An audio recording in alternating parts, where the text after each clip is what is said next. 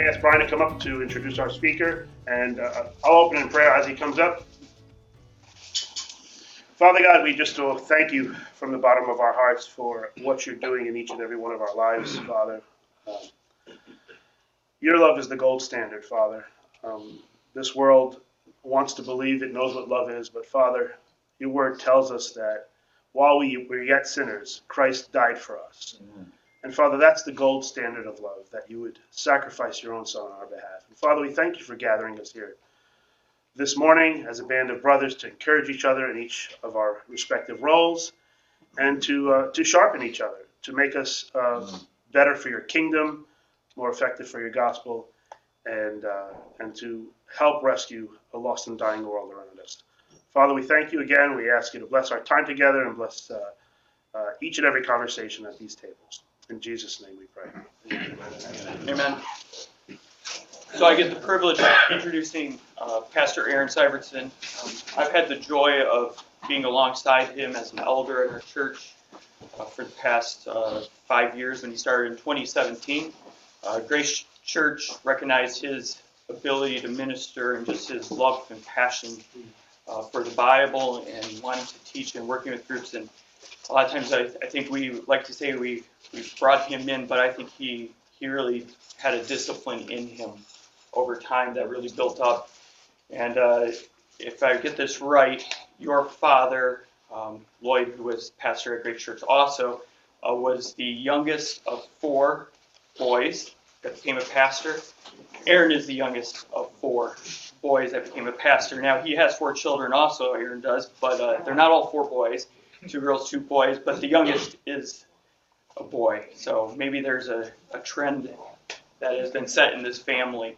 But I think Grace Church saw what he was doing, and we pulled him in, and he has been a joy to be alongside as he ministers to people and works alongside people. And over the past few years, I've really gotten to witness how he takes to heart what's going on with brothers and sisters in the Lord and coming along and walking through the things they're going through in their life.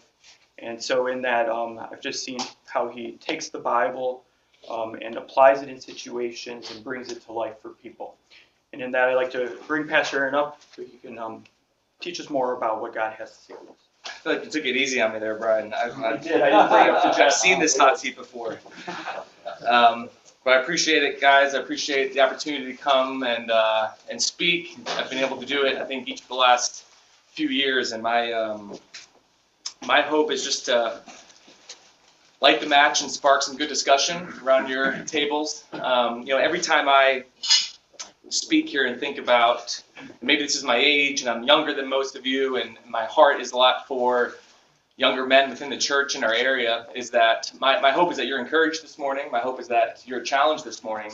But beyond that, my hope is that you take this as an encouragement and challenge to go encourage other men.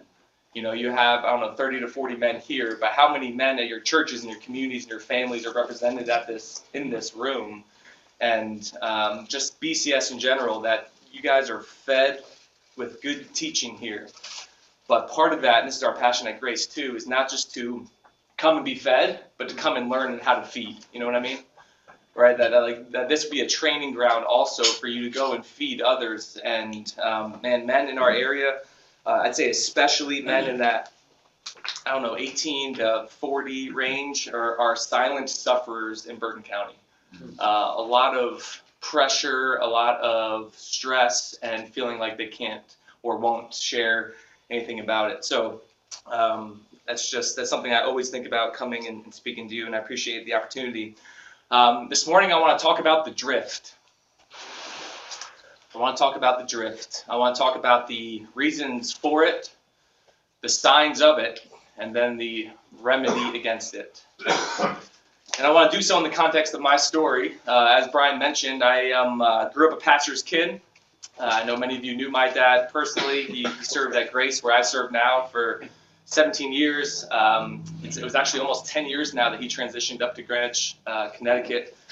And people meet me now and they hear I'm a pastor's kid who's now pastoring the same church. And People might hear that and go, okay, that makes sense. That he went to the family business, right? The very lucrative family business of local church ministry in Bergen County.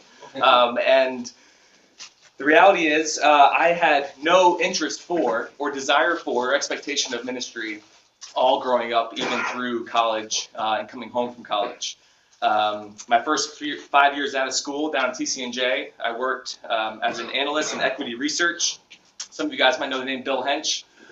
He was the guy who actually helped me land my first job. He was at Grace at the time. And I remember after 5 years, and then the whole process of then transitioning to ministry and trying to close that door over and over and over again, and God just kept opening and opening and opening, where I went to my boss's office to resign and tell him that I'm going to be a pastor. And we were a small equity research firm that a lot of guys would come and work out for a few years and then jump to one of the big banks. They go to Wells Fargo, they go to Deutsche, and so our boss would be furious when guys would leave because he just knew that he just couldn't compete with those. And I'm 100% positive I'm the only one that's gone to his office to tell him that I'm leaving to go be a pastor. He had no words for me. He just said, all right. And I just turned around and left. Pray for me. Yeah. But my reason for not wanting to go into ministry is not because I had a bad experience being a pastor's kid. It's not my story at all, but for many who did grow up with a parent in full-time ministry, there's a stereotype to some degree, but there's some truth behind it of how destructive it could be. Curious, anybody in here have a parent who's in full-time ministry, whether a pastor or one? Couple, all right. And I know maybe a couple of you guys are in full-time ministry with children. But so I'm generalizing here, but there's two ways that a pastor's kid can be really damaging. A good dad, but a bad church, or a good church, but a bad dad.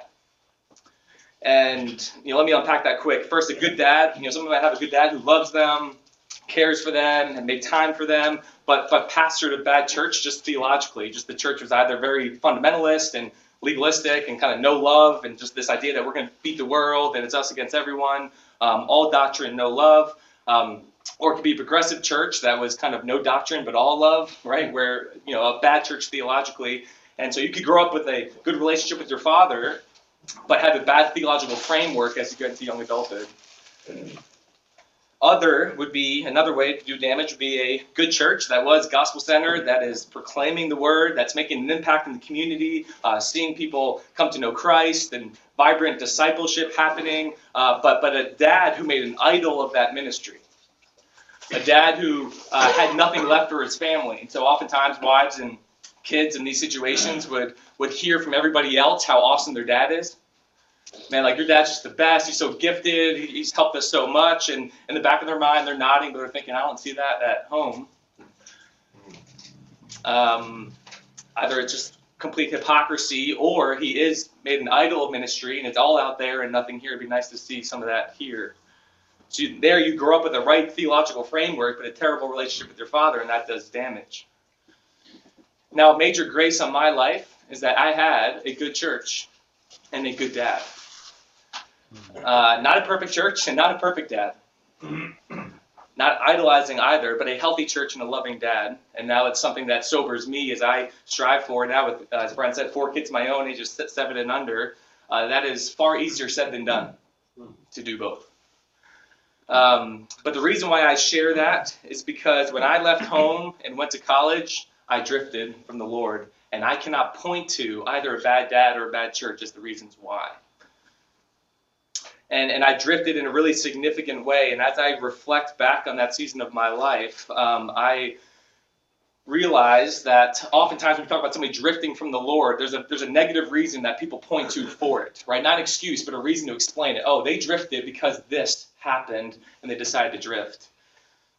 My story is that I drifted from the Lord, not because something bad happened, but ultimately a lack of bad things happened. And for me, that's almost much more concerning, because if you have kids, or if you had kids, you want them to have the boring testimony, right? My wife has the boring testimony. Grew up in the Christian home, and just over time, ups and downs along the way, but just increasingly grew her love for the Lord. No season where she's really drifted, unlike mine, which was the significant drift for a few years in those college years. And so that my story shapes a lot of the way that I think about pastoring today. And we talk a lot about it, Grace, is about the difference between knowing about Jesus and knowing Jesus. When I went to college and things got hard, and I'll explain that in a second, the hard things in life expose what is true about us. The hard things in life expose what is true about you. It exposes what is true in you. And what got exposed in me in that time is that while I grew up knowing a whole lot about Jesus in my head, I knew very little of Jesus in my heart. And I was grown up physically, I was grown up intellectually, but I was still a child spiritually when I went to college, and it got exposed. And so when I say college was hard, I don't mean I went through a hardship in ways that we typically think about. There was no physical illness or loss of a loved one or kind of this intellectual crisis, that philosophy teacher that rocked your world. That wasn't my story. But it got harder to walk in the Spirit and not gratify the flesh. What got hard for me was I wanted the things of the world so bad. And it became easier to access them when I got to college. And a big reason is that the accountability was gone, and what got exposed was I was a child spiritually. I got out of shape. I had the opportunity to play basketball down at TCNJ. One thing that, Division III, not big time, but, they think they're big time in the moment, on a D3 campus. And when it comes to physically being in shape, playing basketball on the team kept me accountable to stay in shape. So what happened was your season would end in sometime February, early March, and then we'd have about 2 weeks off, and then you'd have that meeting with your coach, and they'd introduce the off-season conditioning program. And they'd be pretty intense. And they said, we need to keep you in shape in this off-season so you don't come back into next season not in shape. So the season after my senior year, my being upset that my playing career was now over was partially offset by the fact that for the first time, I did not have to do an off-season conditioning program. I was free to do what I wanted, and I could work out whenever I wanted, and I didn't have to work out whenever I wanted, and the accountability was gone. What do you think happened to me 6 months after my senior basketball season? I got out of shape pretty fast. I put on 20 pounds in like 6 months, and it wasn't all at once, it was a little bit at a time. But the accountability was gone. I didn't have to be in shape. And then at some point I stepped on the scale and I was like, whoa, how did I put on 20 pounds? How did it happen? I drifted. It was a slow drift. And that's a physical picture of what my spiritual reality was my first couple years at college. It wasn't intentional, but that was the point. The accountability was gone. I got exposed, and I entered into a season of significant struggles, significant entanglements with sin, and a real lowering of my affections for Christ. And as I reflect back on that, and the reason why this is important is not because this happened once in the past, but that the drift is always in front of us, isn't it? I want to read one verse, Hebrews 2, verse 1. It says, therefore, we must pay much closer attention to what we have heard, lest we drift away from it. Therefore, we must pay much closer attention to what we have heard, lest we drift away from it. My story is, in part, a story of how easy it is to drift. And again, that drift is not just something that is always in the past, but it's something that's always before me. It's something that's always before you. It's always something before the men that you have in your life that you have influence over. And in that verse, we're given a major reason for drifting in the Christian life. And it's not paying attention to what we already know. And how I would apply that is a hearing that leads to head knowledge, but does not translate to the heart. Perhaps you've heard this before, but the pathway of the Christian life, it's head, heart, hands. You hear and you learn by hearing, you understand by believing in your heart, and then you apply it by doing. Head to heart to hands. And we're not saying that head knowledge is unimportant. It is absolutely vital, but it's not sufficient. And I got fooled growing up into thinking that because I knew about Jesus in my head, that that's all that was really required. And the difference between knowing about and truly knowing in a way that leads to the affections, leads to the heart, and knowing that leads to loving. And it's so easy for professing believers to claim to be a Christian, and perhaps you know this in your own story with a parent or a sibling or somebody close to you, or somebody professes to be a Christian, and yet they live lives that seem so hypocritical to the way of Christ. And that can be jarring for people. Like, wait, you're claiming this and you're claiming the right things. You're saying good things, but I'm watching the way you live, man, and I'm just like, this isn't connecting at all. What happens in those situations? They have stopped paying careful attention to that which they knew. There was a blockage between the head and the heart that leads to nothing being seen with the hands. And so, brothers, I want to know how much you think about the drift, the reasons why it happens, the signs of what it looks like, and then the remedy of how to defend against it. We all have different stories. I just shared a very small piece of mine, but anybody can kind of probably share a story of something similar, something in your life where you know you've drifted, but I think we can all resonate with it at some level. And again, my hope is that you also would be equipped to how to lead other men who might be experiencing the drift as well. But here's the thing about drifting and why it's so scary. It's never intentional. You never see it coming. But it's always the natural path of your flesh. Nobody drifts into holiness. Nobody drifts into a greater love for the Lord. The drift is always out to sea, the other direction. I think this is one of the major reasons why God ordains that every believer be part of a local church. And I know and I appreciate the way that NCS has really talked about this, that NCS is a vital ministry as a supplement to the local church and not a replacement for it. One of the events a couple of years ago, I heard, I forget who it was one of you guys, but they said, guys, we exist here to strengthen you for your local church. We don't want to be your men's ministry. We want to strengthen you to go equip the men in your church. And I always appreciated that.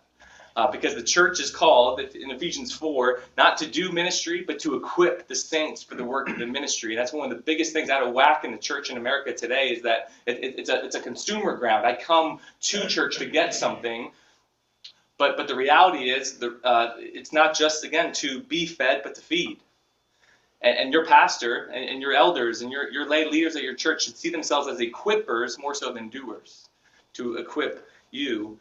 And because when every member is equipped, then the whole body is built up to maturity. That's what it says in Ephesians 4. That's the goal, that we're all built up in maturity, that we don't just grow up intellectually, but we grow up beyond being children in the faith. And the reason, he says, to kind of keep this theme of drifting alive, he says in Ephesians 4, so that we no longer may be children tossed to and fro by the waves and carried about by every wind of doctrine, by human cunning, by craftiness in deceitful schemes. There's a lot of cultural doctrines out there today that are threatening to make you drift and the men in your life drift. I want to fast forward to this summer going into my senior year of college. It was really months after the Lord really turned my life around, and I don't have time to go through kind of how he did that, but it was over a lot of circumstances that he really drew me back to himself by his grace. I went on a mission trip with Athletes in Action down to Central America, Guatemala, and El Salvador. And so it's all a group of college basketball players who were playing around in different cities, playing against different national teams, running clinics for kids. Really amazing trip. On one free afternoon, we went to a beach on the Pacific Ocean in Guatemala. And the guys who brought us to the ocean said, hey guys, you can go swimming, but be careful. The riptide here is no joke. Even if you've swum in the ocean before, just be careful. And you say that to a bunch of 20, 21, and 22-year-old men who are in shape and think they're just way too cocky about themselves. They're like, yep, Like I'm like let's go. Like I'm fine. I've swum in the ocean before, except for the guys who like live in the Midwest and they've never swam in anything but a pool. They're like, all right, I'm out. Like that's all I needed to hear. I've never seen the ocean before. But for those of us who have swam in the ocean, we go in and we're swimming, and we're body surfing, and we're throwing a football around, and we're after about 30 minutes. And I'll never forget just the vivid fear I had is that I literally, you're playing, you're body surfing. I looked up and I saw how far we were from shore. It was the furthest from shore I've ever been. And I never noticed it happen because it was a slow drift. And when you drift and you stop paying attention, like it says in Hebrews 2, when you stop paying careful attention, when you stop training, you're more prone to be swept away. That's the word picture that the author of Hebrews and that Paul provides, is trying to get this in our heads. It's never intentional, but it's always natural.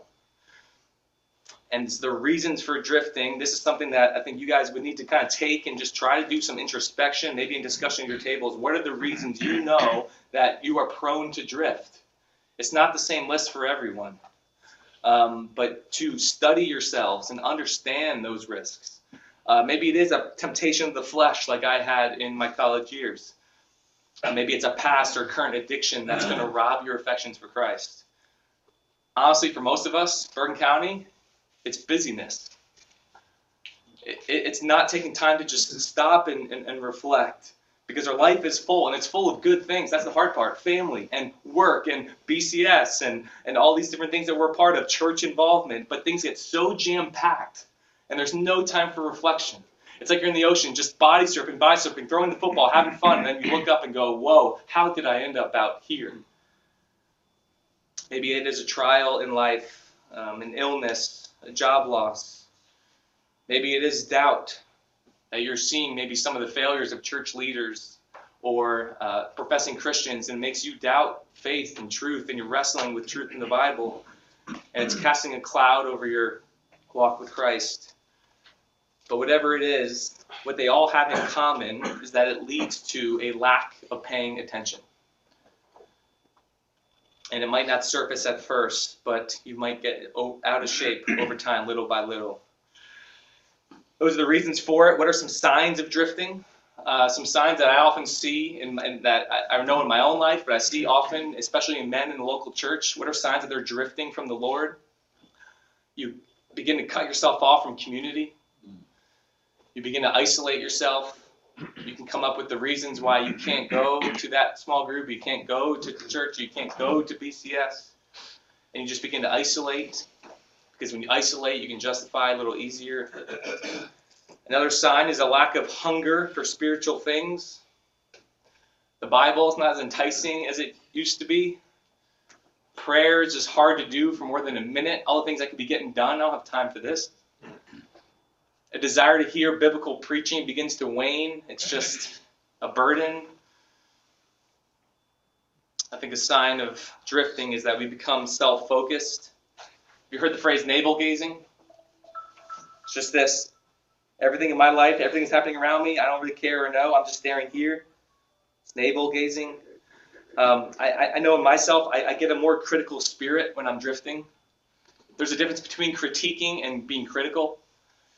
And being critical of people around me, only focusing on the things that bother me, never looking to encourage others or see the good in others or assume the best, always assuming the worst. Grumbling, thinking we're the victim with everything, thin-skinned, impatient. I think these are all signs of drifting. And so here's how I want to finish. We got the reasons for it. We got the signs of it. But the most important part is, what is the defense against it? What is the remedy against drifting? Can I tell you what it's not? And as men, this is usually our first impulse. What it's not is, I just need to shame myself to do better. I just got to try harder. That's my natural reaction to sin. And it's one that has never worked. It's one that will never work. It just often leads to more shame. This is a cycle that I know I need to spin out of sometimes. And maybe you can resonate with this. is that I find that I have a cycle of sin and then shame because I know it's sin, and then a desire to just try harder, but then I inevitably fail, which leads to more shame, and that shame then leads me back to the sin where I started. It's a vicious cycle. But the breakthrough that God brought to me, and one that I still need to preach to myself, is that in those moments, it's not just try harder, and it's not you got to figure out something new. But back to Hebrews 2, brothers, it's paying more careful attention to what I already know. The difference between needing something new and paying more careful attention to what I already know. To recapture what has saved me in the first place. An intentional return to the gospel, that it was never my doing that put me in God's good graces. It was purely by his free and gracious will to save me. Tim Keller has a famous phrase that the gospel, it's not the ABCs of the Christian life, it's the A to Z of the Christian life. It's not just the introduction, it's not the front door, it's the foundation of the whole house. Not the ABCs, but the A to Z. You'll never outgrow the gospel. You never need to move on from it. It is to pay careful attention to it and continue to live it out. And that intentional return to the gospel, I just want to read a passage from Philippians 4 to kind of say how this worked out in the Apostle Paul's life. When he says, "Indeed, I count everything as lost because of the surpassing worth of knowing," there's the word, knowing Christ Jesus my Lord, that I may know him and the power of his resurrection and may share his sufferings, becoming like him in his death, that by any means possible I may attain the resurrection from the dead. Listen to this. Not that I have already obtained this. He says I struggle or I'm already perfect. I'm not. But I press on to make it my own. Listen, because Christ Jesus has made me his own. Brothers, I do not consider that I have made it my own. But one thing I do, forgetting what lies behind and straining forward to what lies ahead, I press on toward the goal for the prize of the upward call of God in Christ Jesus. The key phrase there, the phrase drenched with gospel truth, and the key for defending against the drift is I press on to make it my own because Christ Jesus has made me his own. The only reason we can press on and intentionally lean into Christ is because he has already made us his own, and that is not by our doing. And that gospel reminds us that we don't pursue Christ or godly lives in order to gain acceptance, but we pursue him because we have already been accepted by his grace. Pay more careful attention to that which you know, brothers. Don't just try harder, but confess that we cannot earn anything, and it's by receiving his Son by faith that we are transformed from the inside out and can press on. Here's how I want to finish. I always get to a place where I'm like, I need to be more practical than this. How does this practically look on your life on a Wednesday, on a Saturday morning? When you can start to sense the drift is happening, what do? I think it's best, and this quote and the discussion questions, I don't know if you have them yet, but it's a quote from J.I. Packer that I also printed on there. J.I. Packer wrote this probably 60, 70 years ago, but it holds up. What's this look like in your life to resist this struggle against this drift? He says this. This gives direction to a clear and consistent strategy for our encounter with sin and temptation. As Packer explains it, our living should accordingly be made up of sequences having the following shape. We begin by considering what we have to do or need to do, recognizing that without divine help, we can do nothing as we should. We confess to the Lord our inability and ask that help be given. Then, confident that prayer has been heard and help will be given, we go to work. And having done what we could, we thank God for the ability to do as much as we did and take the discredit for whatever was still imperfect and inadequate, asking forgiveness for our shortcomings and begging for power to do better next time. In this sequence, there is room neither for passivity nor for self-reliance. On the contrary, we first trust God, and then on that basis work as hard as we can, and repeatedly find ourselves enabled to do what we know we could not have done by ourselves. J.I. Packer's famous for saying that phrase, let go and let God, terrible phrase. Throw it in the garbage. Put it to the curb. He said, rather, trust God and get going. Trust God and get going. And the collateral benefit to those around you in your families, in your churches, in your communities, when you remain close to Jesus and do not drift, is immense. It multiplies. Everybody wins when you stay close to Jesus. Generations will thrive. Revival will come. Martin Lloyd-Jones studied revivals across church history. You know what he said? That revivals don't start with non-believers coming to Jesus. Revival starts with sleepy Christians waking up. How much do you want that with me in this area, amongst men, amongst churches, amongst Christians? To spark revival by waking up. Pray that with me, and then trust God and get to work. Would you pray with me? Father, I just pray for us now as we now enter to a time of discussion, knowing that it will be brief, but I pray, Lord, that it just lights the match, that this would allow some time for healthy introspection as we look at ourselves and our own lives, but ultimately are driven to look to you. And I pray, Lord, with our eyes fixed on you, you would keep us and sustain us from drifting from you, and that by clinging close to you, you would use us to be a blessing to those around us. In your name we pray. Amen. Amen. Yeah, guys, just as we close, I think for a lot of us, it seems like, and especially for me, the biggest thing today, accountability. We gotta look out for each other. We gotta seek each other out for our sake and for the sake of others. And what Pastor Aaron said right at the beginning, let's come to be fed, but then also learn how to feed others. And that's what we're called to do. A friend of mine uses this illustration all the time. I think it's super funny, but I think it's really applicable. That's what we're called to do as Christ followers. You already signed the terms of agreement. Maybe you didn't read it, but we're called to feed ourselves, but then also go out and feed others. So reach out to somebody, talk to somebody who maybe you haven't talked to in a while, or maybe there's some guys that you meet with that hold you accountable that you haven't seen in a little bit. I know that's my takeaway for today. I got to reach out to those guys. But if you don't have that, talk to somebody, seek somebody out, because we're not made to do this alone. We're meant to be in a relationship with God and be in a relationship with each other. So let's go do that. Dear God, thank you so much for today and for Pastor Aaron coming and sharing, and just really emphasizing and reminding us that we can all drift, and it's natural to drift away from you, God.